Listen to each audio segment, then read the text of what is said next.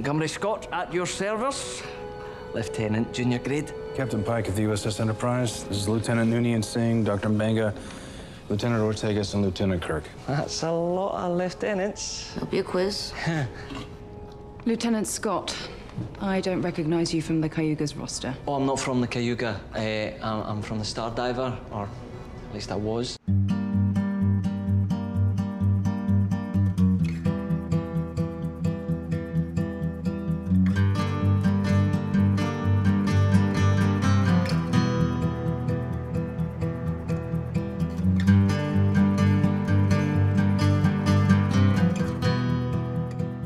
Welcome to Strange New Takes. I'm your host, Notch Garnick, and with me talking a real Scottish accent this time is... I'm just one person, Emily, and I don't know that I can do a Scottish accent. I can do a Yorkshire accent, but only marginally and only for lines from The Secret Garden. Okay. So, you know. Yeah, I wonder why that is. Maybe I was in it, but you know. But it was not a fantastic accent. But I love trying to do accents though. Like I'll listen to people and be like, practice the sounds in my mouth. Because that's the biggest thing is that people don't, I think that's one of the reasons people speak a lot of other languages. When someone speaks another language, if they just totally speak it with their own accent, it's because they haven't practiced the feel of it in their mouth, you know, like just certain, I don't know. Scottish is one of those cool ones that definitely you have to hold your mouth in a certain way to say the words the way they say them. So we're like completely blowing off the introduction right now, but I think the point is it's actually where the voice originates between, and it goes right down to the neck to the place in your mouth where it's originating. So it's like there's a bunch of stuff that when you do accent training, it's I've done a whole bunch of different accent trainings for theater, so it's a lot of fun. Anyway. It is fun, and there's great resources for like helping like with listening resources, and anyway, I thought it was a lot of fun trying to learn to speak with the Yorkshire accent. Yeah, totally. Well, do you want to continue introducing what we're doing here? Sure. You know, I can do that. You know, so we're doing this show, you know, and we're like talking about a show called Strange New Takes. No, we're not. We're welcoming you to Strange New Takes. Maybe we do need to just start this over. It's okay, Emily. Just keep going. It's fine. Wreck. It's a train wreck. I don't know what I'm doing. Now I'm just thinking about accents and, all right, let's just completely go off script. Welcome to Strange New Takes. Today we'll be sharing a recap of the 10th episode of the second season of Strange New Worlds. The episode's called Hegemony. There's some stuff about joining us on social media at Strange New Takes. Also, there's going to be spoilers. Just know that as well. Okay. I promise I'll be a little better at the episode, you know, as we go. I took notes on this episode, so there you go. Yeah, I see them in our notes. Yeah. So Hegemony was again 10th episode of the second season of Strange New Worlds. Unfortunately, it's the season finale, so that's all she wrote for the second season of Strange New Worlds. First aired on the 10th of August 2023. It was written by Henry Alonso Myers. It was directed by Maya Vervillo. The in-universe date is stardate 2344.2, which corresponds to 2259. Here's a summary from Memory Alpha. When the USS Enterprise investigates an attack on a colony at the edge of Federation space, Captain Pike and his crew face the return of a formidable enemy. So... Emily, Strange New Takes. Do you have any? Should I go first? What do you think? Oh, I can go first. So I just love those days when it's rainy and stormy outside, but not the kind of rainy and stormy that are scary, where you're like worrying about needing to take cover because there might be tornadoes. Just like gentle thunder, a little lightning, rain on the roof, and you don't want to get out of bed kind of mornings. That's the kind of morning we've had. It's been nice. We've built some Legos. We've, you know, I don't know what else we did. Oh, we talked to my mother-in-law. You know, it's just been a nice rainy morning. Pretty chill. I enjoy those. It's nice to have those from time to time. I know I still have like a big sermon I need to write at some point today, but you know, I enjoyed this relaxing morning. So, Totally. And my strange new take for the episode, I think would be that, we have finally had a real throwback to 90s Trek with the to be continued. So we haven't had that I guess they kind of did it in Lower Decks a little bit. they did do it in Lower Decks. But that was actually, I have to say, it's one of the things I appreciated about Discovery was each season of Discovery, they wrapped it up at the end. And they might have given you a little tease for something that was to come in the next season. But they wrapped up the story arc that was taking place that season. And I liked that about Discovery. But that doesn't mean I didn't like that they dropped really big to be continued at the end of this episode, except for the fact that we are not going to get the continuation of this episode for quite a while. So that 3 months that we had to wait for Best of Both Worlds, hey, this is going to blow it out of the water. So Right. Yeah, it is regretful that, like, you know, because of the strikes and stuff, we're probably not going to see this for arc end for quite a while. Yeah. I'll just take your storm take and go with it. I saw hail for the first time in in a long time. Maybe not for the first time ever, but first time in a long time yesterday. And there was a storm where we were told to take shelter under a sturdy structure because we were expecting golf ball size hail here. Wow. I was very grateful that I have a garage built earlier this year, so my car didn't get messed up. But yeah, it's a pretty heavy storm that we had here last night. Yeah, we got a hailstorm. I was in school in Tulsa. This is quite a while ago. Had just gotten a new car. It was like maybe 5-6 months old, my car. Huge hailstorm in Tulsa. There were 3 of us that had new cars, and we wanted to like go throw our bodies over our cars. Yeah. We all ended up with so much hail damage, and I couldn't afford to get the hail damage fixed because I couldn't afford a car payment and my deductible at the same time. So I just had a golf ball for a car for the next 14 years. So sad day. Funny. Yeah, no, thankfully my car was in the garage, which was good. And with this episode, you know, I liked the new presentation of the Gorn, and I wonder how far they're gonna go to showing us kind of the politics and society of the Gorn compared to just like Starfleet's perception of that, like whether we're gonna get the other side of this ever, or if it's just gonna be like, oh, scary monsters. That's kind of what Star Trek is good at doing eventually, right? Is giving us that other side. It might take a while to get to that point, but they suggested it, right? Like in the episode, they were like, oh, the younglings don't typically do that. They don't go in packs. So like, what's going on? So there's something different happening. So it's going to be interesting to see what actually happens when they do come back 6 years from now and finish this cliffhanger. All right. So let's start from the top. And I don't know if I guess we can start where we ended last time, which is that like Marie Batel wasn't long for this world, according to the speech at the end of Subspace Rhapsody. She was being sent on a Priority 1 mission, right? Is that what it was? Something like that. Exactly. Yeah, I was. And putting off like her vacation with her boyfriend, who has finally decided to like communicate with her, like, you know, all these good things are happening. Clearly, something bad is going to happen immediately, and it doesn't take very long. She's with Christine Chapel, and the colony gets attacked by the Gorn. But we also see a shuttle going down, leaking some stuff out of a nacelle, which turns out has some implications later in the episode as well. Yes. So, but one thing about this intro that I thought was really funny and very TOS-y is like, ooh, these colonists have shaped their world around the old West or something like that. Old Midwestern small town. Yeah. I was hoping that they just didn't import the systemic racism. You know, it'd be nice to have that nice idyllic Midwestern small town where there's, equity. That would be great. Hopefully that's what it's like, right?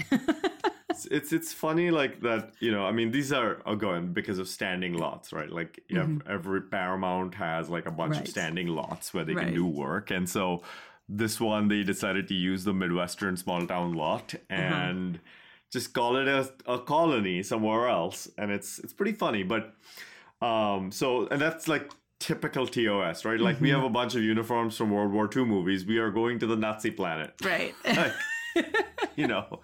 or the gangster planet, or the the Roman planet, sword and sandal planet. Like, yeah, it's all the sword and sandal planet. Anyway. Right. So anyway, nice. Phoenibus 3 gets attacked, and Parnassus. Parnassus 3. Yeah. Oh well. Parnassus Beta. Parnassus Beta. What's right? Phoenibus 3? I don't know what that is, but it's Parnassus Beta.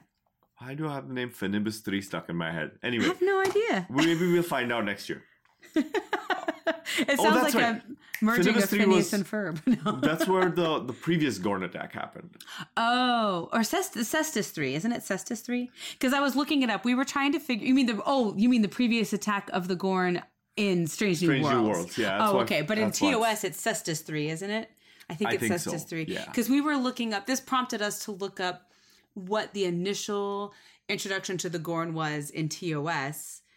And they do they go places and completely destroy them, right? Because it was a colony on Cestus 3 that was totally destroyed, but Kirk had never heard of the Gorn. So, and Kirk wasn't on this mission, so, but half of his crew was. Yeah, it's like, this is one of those things where I'm just like, we just need to set aside the TOS continuity. Which I have no problem doing, so hey. Yeah. Well, so as we go through this episode, I think one of the key elements is going to be Pike's relationship with Batel. Mm-hmm. And, I mean, let's dispense with this right off the bat. Someone like Pike should not be sent to do anything in this situation. But what was interesting? So I found this because, yes, I mean, and Admiral April even says to him, I know that you're really close to Batel. Are you going to be able to have the ability to carry out this mission, So especially he's pretty impassioned about his hatred of the Gorn when he's initially talking to April. Because he says they're monsters, and April's like, well, we need to be careful about how we label people. Mm-hmm. And Pike says, sometimes a monster is just a monster. But then what I did find interesting was when they're on the planet, they notice that the Gorn are doing something different than they had expected. His first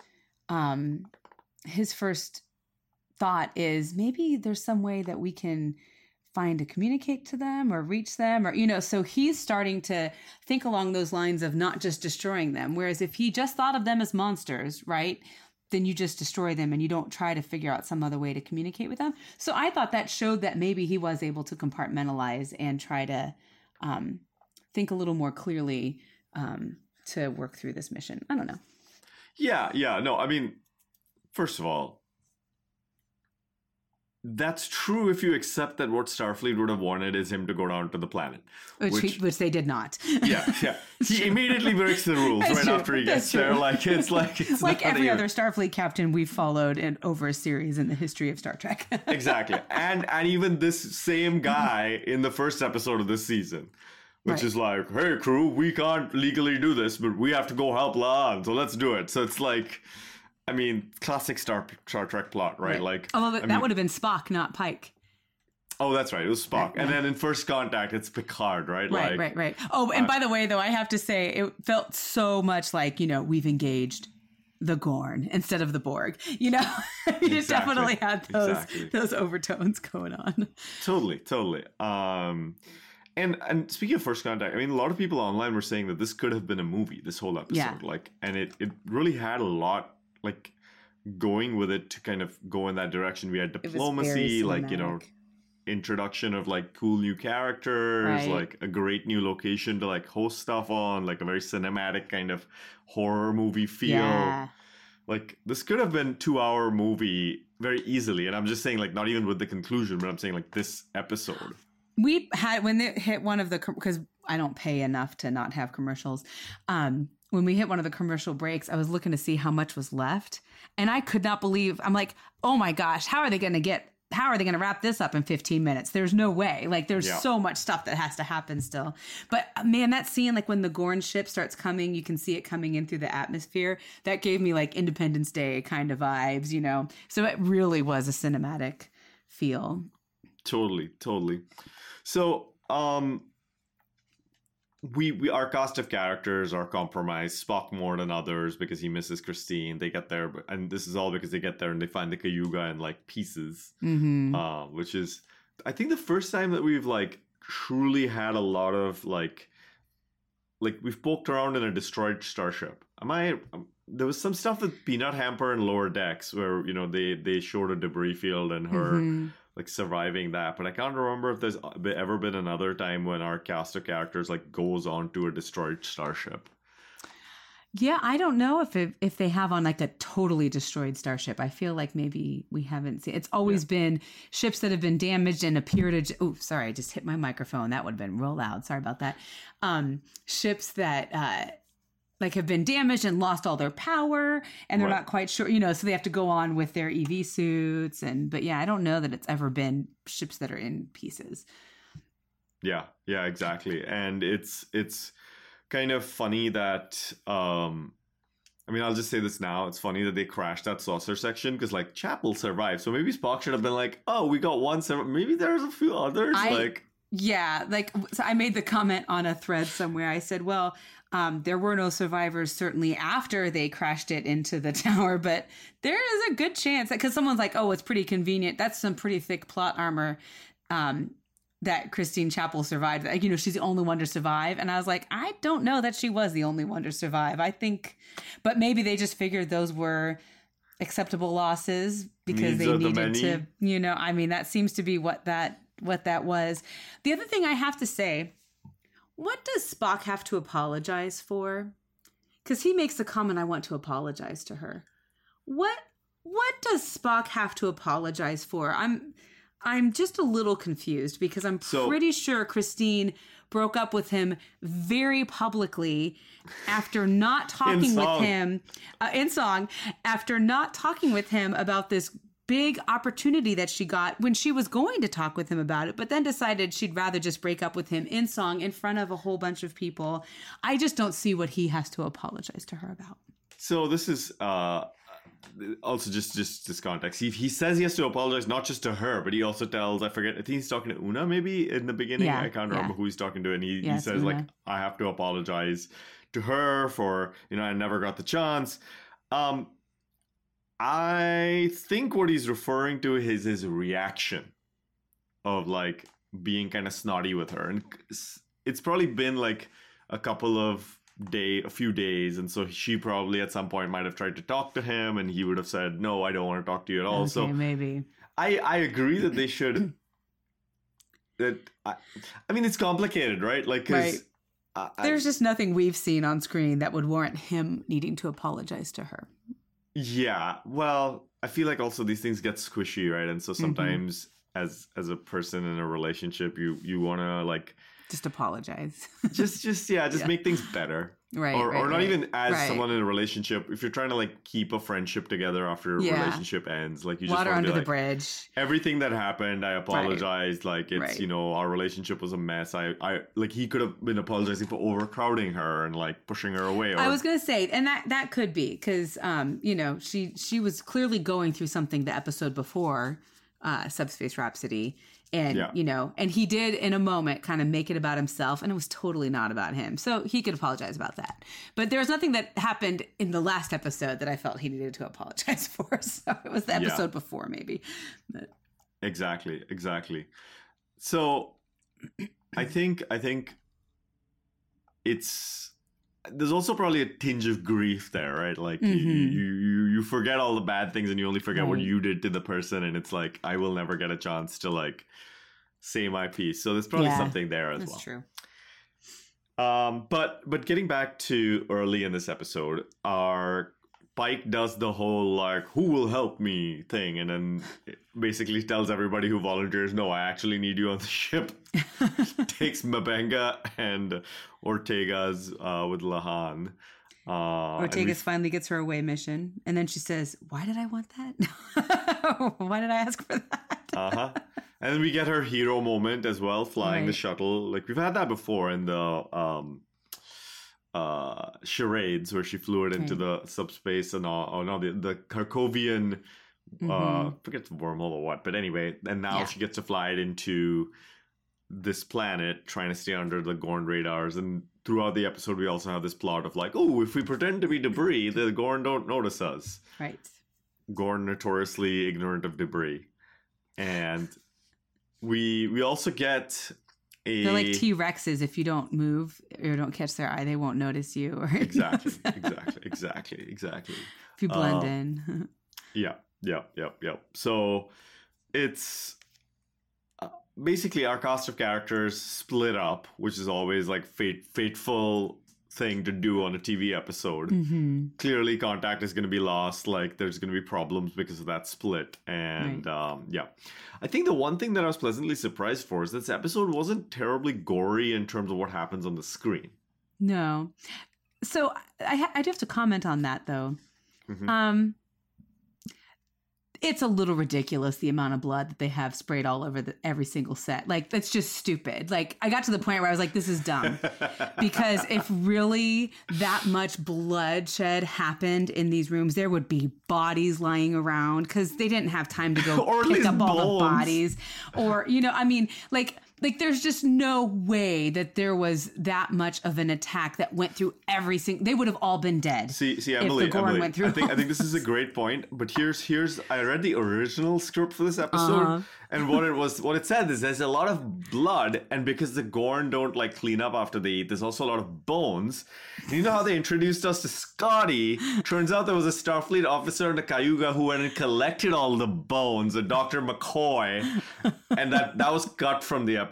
So, because they thought it was too much at the end. The only thing I could think is that Starfleet went through and took ketchup bottles and like threw it all over the rooms so that the Gorn, if they came in, they'd be like, oh, some of our compatriots already took care of this room, so we don't need to go through here. You know, that's the only, I mean, there's no way that a bloody battle happened in every single room that they were all in. There's just no way. And to have any survivors, there's no way that those things could all happen. So yeah, no, totally. It was kind of comical. And then like randomly somewhere like the blood is dripping, other places it's not. Like what happened? Yeah, no, it was pretty funny. Let's be honest with ourselves. But okay, so let's just jump to it. We meet Scotty. And it's a very like kind of like suspenseful meeting, right? Like suddenly our cast of characters like get a biosignal, then they end up in a trap, and you're like, what the hell? Are they gonna be like Gorn now? Yeah. Gorn Fortunately, prisoners. it's quickly resolved. Yeah, very quickly. And we meet Martin Quinn as Montgomery Scott, the first Scottish actor to play Scotty. I think it's great. I really, really like this casting. I think this is fantastic casting. Yeah, he just his mannerisms, obviously the accent is great, but it was so funny because we're so used to hearing a not real Scottish accent for Scotty that it took my ears a little bit. Even though I listened to lots of Scottish people, but it was just so weird to hear Scotty actually have a proper Scottish accent. So no offense, Jimmy Doohan, but yeah. So yeah, and I think my only complaint is he kind of then stole the show in every scene he was in just by the sense of like being like, it's freaking Montgomery Scott. Like you have to pay attention to everything he's doing because he might do something that like references the original series. Well, and you know what's funny? I feel like he stole the scenes more than Kirk ever has in Strange New Worlds. Don't you think? Yeah, I think because of the novelty, right? Maybe. Especially like the first time we see Kirk is in the alternate universe. So like we got a little bit of like, okay, this Kirk doesn't really matter because he's different. But this is the actual Scotty. So the whole time you're like, what's he going to do next? And how does it influence what happens in the future? But yes, I think Martin Quinn did a great job of playing Scotty. I think it's pretty convincing that he is who he says he is. Last survivor of the Star Diver. Yeah, I think so. Star Diver, one of those, yeah. Yeah, and so, yes, USS Star Diver. And he is quickly also showing that he's got, like, incredible know-how by having jerry-rigged something on his shuttle that allowed him to slip by the Gorn defenses. It's kind of like a little bit of a MacGuffin that I'm sure in the continuation is going to come in handy in some ways because they do a lot in this episode to steal that device back from the shuttle and take it to the Enterprise. He also shows us that a whole bunch of humans all in a collected place have managed to avoid the Gorn. Yes. Like they've barricaded a diner. Which is exactly why all the blood is ridiculous. So yeah. Exactly. But I think it's like a group of like 40 people out of 5,000. So maybe all of the rest of the 5,000 were collected in that one town. And the Gorn were like, make this look as ridiculous as possible. This killing needs to be comical. Yeah. But anyway, one of the survivors, hey, it's Marie Bertel. Who knew? Who knew? I knew. Wasn't she in the preview? Anyway. I didn't watch the preview. But yeah, no, I figured they wouldn't kill. They want to kill her more emotionally if they're going to kill her off, right? I hope they don't kill her off, but they're going to want to have that be a more emotional gut punch than just somewhere off screen where we don't see it. Yeah. But she's pretty pissed. She's like, "Why'd you come? I didn't want you to come here. Now you're, you were safe and now you're here." So. Classic dialogue. And they go, this is the point in the episode at which Ortega's Lan and Mbenga just kind of take a graceful exit. And we don't really see much from them anymore. And what happens is on board the Enterprise, they've decided to kablooey the saucer section into the interference thing that is jamming communications and transporters and all this other stuff. They get very excited about it. I really appreciated the fact that the crew screwed this up because they had this great plan, but they forgot that, look, when transporters come back, everybody's transporters come back, not just ours. And there wasn't somebody to be like, listen, maybe we should be careful and do this very quickly. So this wasn't just the typical Star Trek brilliant plan. There was a little bit of a mistake made. Right. And I think that's also kind of showing the heat of battle. There's a time crunch and they're not, they're just trying to figure every second that passes is more of a chance that everyone is just being slaughtered on the planet. And, so they're just trying to get the decisions made. I do want to mention, this is just pertaining to the Gorn being different. They did have a nice conversation when they kind of found out more about Scotty and where he came from, finding out that there were some coronal mass ejections on the sun that they were orbiting, and that there seemed to be a spawning that was spurned by those. And so they're kind of noticing that maybe there is some biological explanation behind why the Gorn suddenly start swarming in this area. And they talked a little bit more about the Gorn communicating by light. And so maybe talking about the, luminescent characteristics or something. I don't know. Just thought that was interesting. Oh, totally. And this is adding some lore to why the Gorn do what they do, right? It's so I like it. I think it's the classic, we are exploring strange new worlds and understanding strange new species.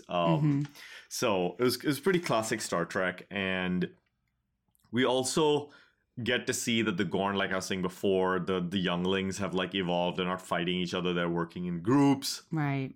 And then we find one that breaks into this shuttle, sniffs everybody, and then leaves, which leads to the dun-dun-dun revelation that Marie Bertel, also classic horror movie trope or zombie movie trope, which, by the way, they mentioned zombie movies a bunch of times in this episode. Yeah. Which is exactly what they were going for with the aesthetic. Right. And she's been bit and she didn't tell anybody. Hey, what the hell? I've got Gorn babies growing in my arm. Yeah, unfortunate. So she's basically going to be Star Trek Ripley, or not Ripley, the character who the alien bursts out of in Alien. Yeah. So, and she ends up at the end of this episode, because Pike is making very rational decisions. He's like, "Where's the best place to put someone who's incubating tiny little Gorn that could skitter into the inside of a ship? Yeah, we should take her to sickbay." That's a great idea. This is going to work very well. Yes. Because, in a battle, force fields never go down. No. Yeah. Yeah. Good job, Pikey. I get it. I'd do the same thing in his place, but this is why April shouldn't send him. Right. Well, and that's why April didn't send him, right? Yeah, exactly. He said, the Starfleet said, hold the line. Now, here is something I had a question about after the episode was over, but when I watched, I've seen it 1.5 times. And so they're trying to make the case that Starfleet doesn't actually have any jurisdiction to protect this planet because the planet is outside of Federation space. However, and so April even says they didn't attack us.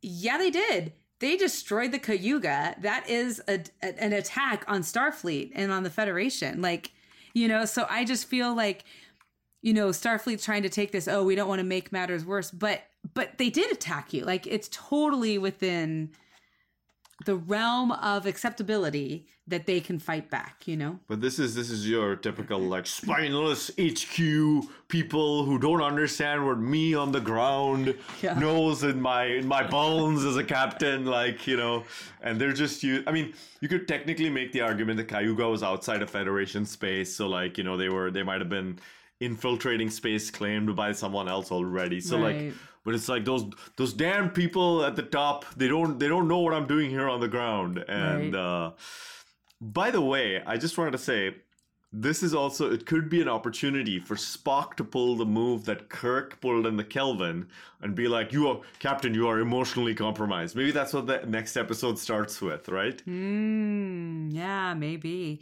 Well, clearly Pike can't make a decision. We don't know what he's going to do you know next. Whose fault this is? that Admiral from Discovery, I forget her name, who kept him out of the war. And so Pike has no wartime experience, and he's like a diplomat, and he just doesn't know what to do in a fight. Yes. Admiral starts with a C. She has one of those names that I always say it wrong. It's not that it's a hard name. It's that there's a more common version of Cornwell. Cornwell. Yeah, I always want to say Cornwall instead of Cornwell. Yep. Yeah, anyway. yeah. Katrina Cornwell. There you go. Katrina. So I don't think I knew her name was Katrina. they called her Kat on the show, apparently. I see. I was going with Admiral Jane because she's played by Jane Brooke. Yeah, I remembered it was Jane Brooke, but yeah, right, no, this is very clearly there are emotions laden in this whole which Spock can't say is emotionally compromising because he saved Chapel, and there's totally unemotional behavior. We get to see an adult Gorn. Yes, we do, in a spacesuit. That was pretty cool.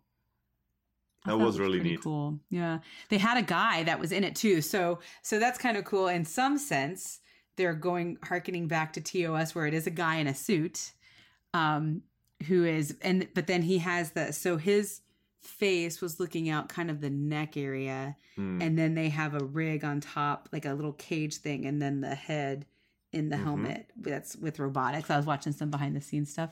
But anyway, it's just really cool. But they were saying it was like at least 100-pound suit that he was in. But the guy's already 6'7", and then has this thing on top of his head also. So that would make the Gorn probably well over 7 feet tall. I was expecting, zero-G battle in Star Trek. I was expecting to see pink blood, like Pepto-Bismol color flying everywhere on the bridge. Which we've never seen again with the Klingons. Yeah, but we did get to see a EV suit rupture. Spock killed the guy by putting the shard of metal. That was pretty cool stuff. Yeah. And of course, Strange New Worlds did its favorite thing of reusing their sets as a destroyed starship. That's right. Or derelict starship yet again. Yep. And we get a tender moment of Chapel and Spock holding hands. Yes. Right before she goes off and meets Roger Corby and marries them. Yep. But anyway, and then they profess that they will talk later. Yeah, they profess that they will talk later. Nice. So, oh my goodness. Yeah, so Spock is basically in the clear. He can take command from, Una taking command, but either way, they can relieve Pike of command because Pike totally freezes up in the end. Right. Oh, because they find out that, so the transporters go back online. They're able to, we forgot this part. They're able to beam Pike and Batel and Scotty onto the ship. Scotty he takes all the components and meets up with Pelia. And they go off. Oh, and Pelia had him as a student. They go off to start using those. And then everyone else goes to sick bay. And there's a force field around it. And Patel's like, take me out if you need to, Chapel. And Chapel looks to Pike. I have no intention of doing that. Pike goes to the bridge. They go to beam up everybody else. And there are no human life signs on that planet. And people should have anticipated this, because when we see all the survivors in a tight little band waiting for beam up, oh my gosh, we see green transporter signals, and it's like, that's not a Starfleet signal. Well, and I just feel like they maybe should have started, like, there shouldn't have been any pause between beaming the captain and them up. They should have just been immediately beam, beam, beam, beam, beam. Like, they seem to be pretty slow with their transporting. I don't know. That's because Chief Jay and Chief Kyle have been busy this whole season, so they didn't have their A-team in the transporter room. So, but bum, bum, bum, the Gorn have transported everyone else that was on the planet. Yeah, up to their ship. And there are some people speculating, because of how much Pike praised Ortega's in this episode, that she is not long for this world, which I will be very mad about. So I will too, because they still have only dug down into the fact that she's a good pilot. Because like when Pike goes, "You were born for this," I'm like, you have already told us this 7,000 times. Give us more Ortegas, like more about her. We also find out she has PTSD, so we did find that out. But and so they give us a little bit. it's they need to give us a little bit like about her that is not like war or trauma. flying. Right. I just feel like everyone else has gotten 1 or 2 episodes at least delving into their characters, and they just haven't given us that with Ortegas, and it makes me sad. Totally. Okay, this is where I will go on my rant, okay? Let me put it this way. I don't want to see any more TOS characters on Strange New Worlds. No more. I don't want Bones. I don't want Chekhov. I don't want Sulu. We shouldn't get Chekhov. That one definitely shouldn't happen. Right, because he didn't even join until the end. Second season, right? Yeah, I don't want anyone else. Like, maybe, like, guest characters, okay, fine. Like, like Corby and all this kind of thing. But, like, let's leave the TOS mains out. Like, I like this Strange New Worlds group. I want them to live their lives before Kirk and his buddies all have fun. Like, I don't want this to become a prequel. Right. I want this to become its own show where the characters get to breathe and we get to enjoy their hijinks completely, I agree. So, I hope Scotty gets dropped off at the first starbase that they find, and then that's it. Yeah. And but we'll see. I guess any other final points about this episode that we haven't talked about yet before we move on? I think we should do a little bit of a wrap up of this season before we end our episode. Do we want to rate this episode before we do a wrap up of the season, or are we going to rate at even after that? Let's rate. Let's do the rating. If you're ready to rate, let's do a rating. I think I'm ready to rate. All right. Stick your neck out. Give it a Strange New rating. I think I'm going to give this a 4.5 because it was a really good episode. And out of 5, just going to remind people, I'm not giving it a 4.5 out of 10. But no, I thought it was a good episode. I really liked it. It was suspenseful. I thought it showed some of the really good aspects of Star Trek that I like. I really liked Pike saying, sometimes you have to choose hope. I liked that. And that it was hope that got him down on the planet to do this, and not a sense of revenge, or, that wasn't what was driving him. What was driving him was hope. And I liked that. And that's what Starfleet or Star Trek is about for me. So I like that. And I just thought it was nice. It got to feature Pike a little more, which we haven't had we've had less Pike than usual this season. I think it's understandable because of real life circumstances, but, and Erica got her away mission, which was great. And so yeah, I just appreciated it. It was suspenseful. It was just really cinematic, and I liked all that stuff. So it just kind of ticked all the boxes, I think. You know what? I agree with you. I think it was a great finale. Like, the test of a good finale with to be continued is how badly you want to see Majel Barrett say, and now the conclusion, right? Did you notice how much the computer's voice sounds like Majel Barrett? Yeah, it's I Alex. love it. Is it? I forget it. Is the voice of the computer Alex Gap in Strange New Worlds? Is that the name of the actor? I can't remember the name, but I know I can't remember. But yeah, anyway, it sounds a lot like Majel Barrett, which I like. I think it is. Let me do this actress justice, because she's the voice of the Enterprise computer in Strange New Worlds, Alex Gap. So there is an actress. She's doing a great job. Yeah, and there's a lot of people who are like, if this doesn't start with Majel Barrett's voice next season, but like, I feel like this is the same thing when I say don't want to see TOS characters again. It's like, we had that for a long time, and we get did. it. But they did also record, like she did record a bunch of stuff before she died so that they could do it.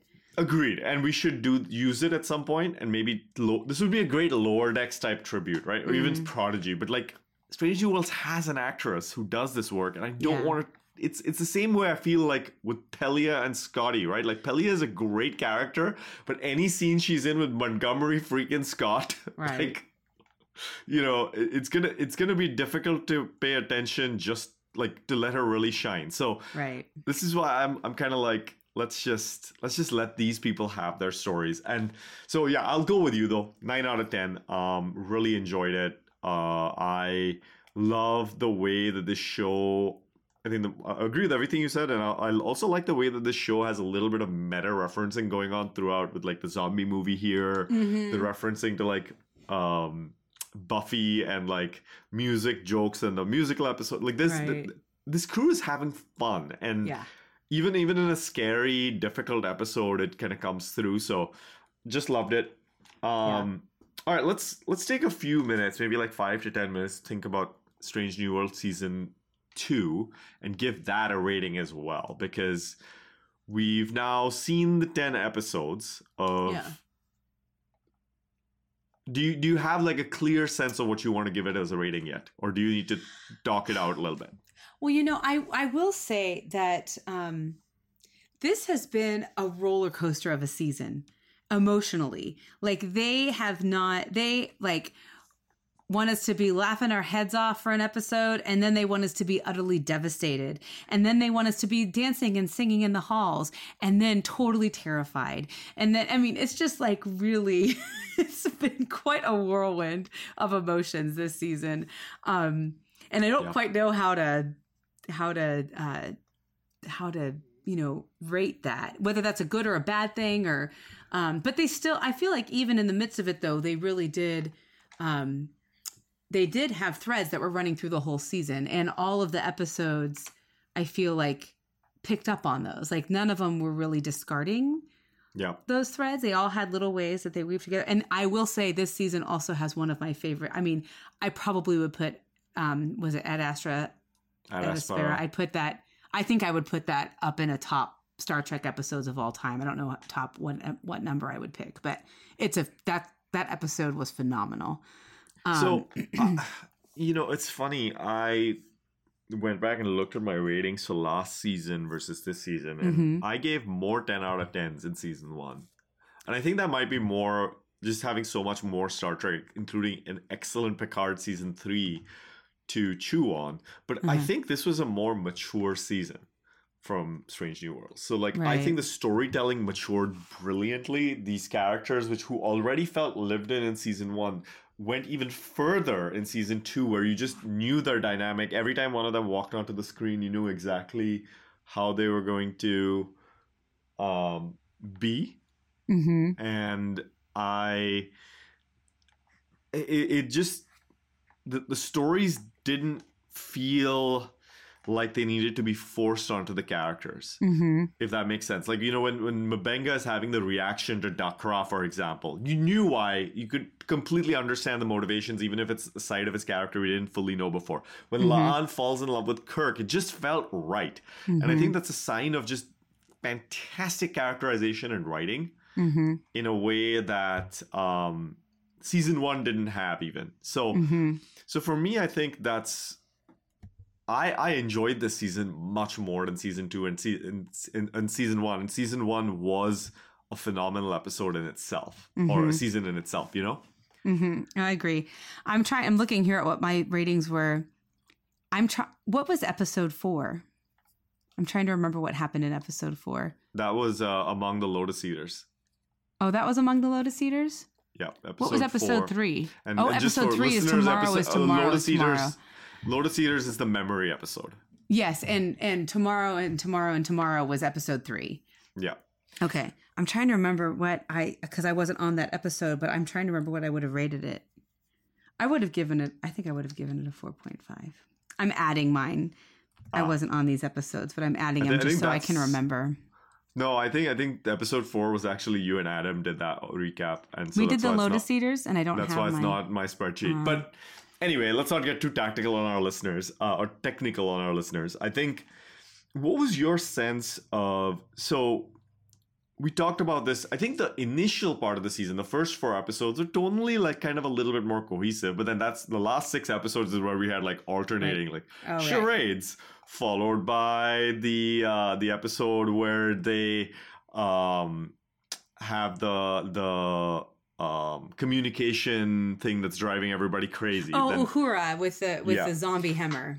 And then we had those old scientists followed by the Under the Cloak of War. Then we had the musical followed by this one, Hegemony. Right. And so it's like, in some sense, that's like the 90s style of like, you never know what's coming next. Or that's true.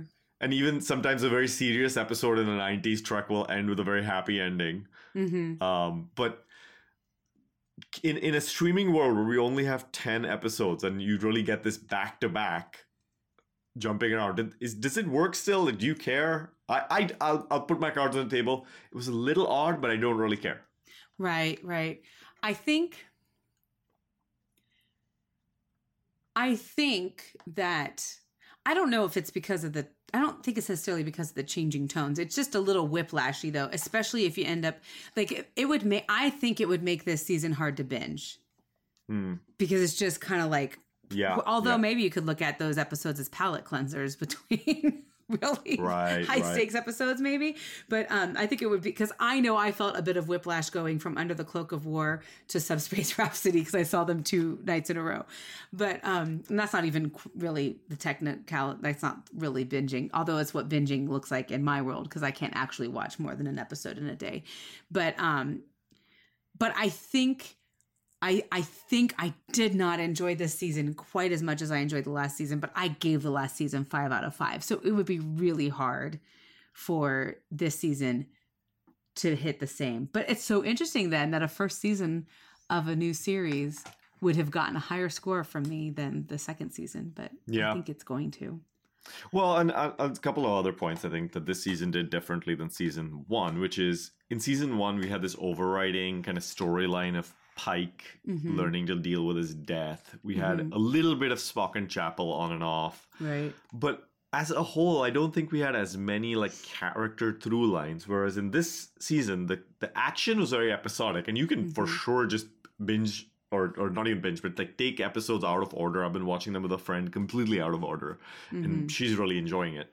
And so it's like, but you did have some very deep through lines. Like we got a lot of character development from La'an. We had a lot of character development for Chapel and Spock's relationship between the two of them. Uhura got a ton of screen time as well to develop as a character. Yeah. And there is a lot of richness if you watch all 10 episodes in order, which I wasn't necessarily expecting from Strange New Worlds. I would say it's even like superior character development. Like you take an entire season of Voyager sometimes and you don't get this much consistent character development. For sure.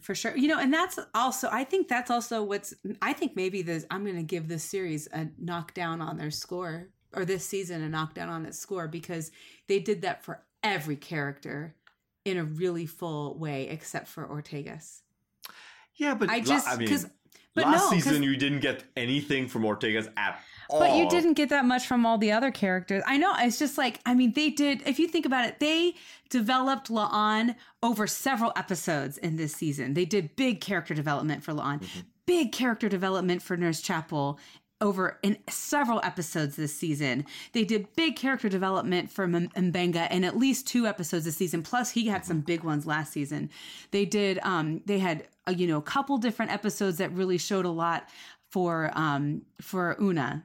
They did 2 episodes that really featured Uhura. So I feel like they have done that for every character, and they did it for Spock because they're not going to do it for Spock, right? But they did it for everyone except for Ortegas, and I just don't think that's fair. And it's frustrating that every time they do a big thing about Ortegas, it's like, oh, you're such a great pilot. I mean, they did a little bit talking about her being a good friend. I do think they show that she's a good friend. And that's what she's been. But, because she's accompanied Chapel when they went to the planet so she could speak on behalf of Spock. And she was really encouraging Chapel in the musical episode.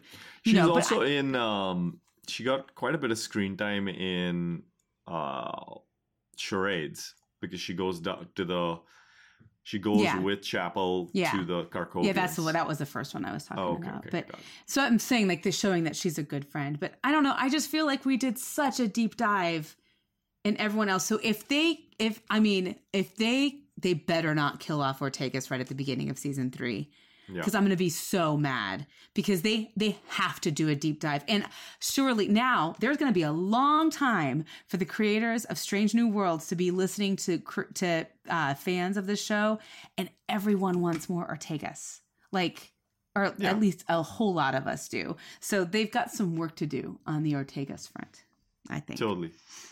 All right. Well, sounds like you're going to do a 4.5 out of 5. I think I'm going to do a 4.5. Yeah, because it's still good. I need to give it more than a 4 out of 5, so I'll give it 4.5. Okay, got it. Well, I'm a 10 out of 10 for this one. I thoroughly enjoyed it as well, and I think, just more Strange New Worlds, please. I think they've found magic in a bottle with this show, and they really need to keep their foot on the gas. I don't know how they managed to get it so right, but it's something good, and they should do a debrief if they haven't about how they managed to kind of assemble this. Right. All right. Well, with that, let's call an end to the show. Just as a quick listener note, I think we're thinking about taking next week off, maybe a couple of weeks after that as well. We'll see. Lower Decks comes back on September 7th, I believe. So we're not going to take too much time off, but maybe I'll talk to the others and we'll see if we want to do any retros or if we want to just wait for Lower Decks to come in before we come back on the air. So stay tuned as such. But with that, Emily, thanks for joining me today. Yeah, really thanks. Appreciate it. It's fun to talk about this stuff. Yeah, exactly. And Rudy, Bill, and Adam, whatever it is y'all are doing, hope it is a great time. We will see you all for Lower Decks. Rudy in particular, I know you love Lower Decks, so I'm expecting to see you back. We haven't had you for a few episodes now.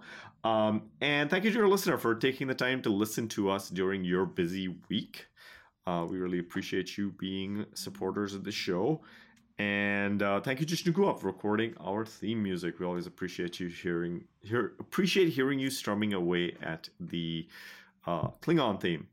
And awesome. Yeah, exactly. And special thanks this week to all of those people who were alive on the Cayuga's saucer section when it slammed into the planet. Oh, no. Oh, what else can we do for you except say thanks? Your sacrifice meant that we could get a Gorn egg-infested person onto the Enterprise. So, and that the Gorn could then transport the remaining survivors on the planet up to their ship. So it was a good sacrifice. Cheers, y'all. All right, see you in a few weeks. Thanks, everybody. Goodbye. Bye.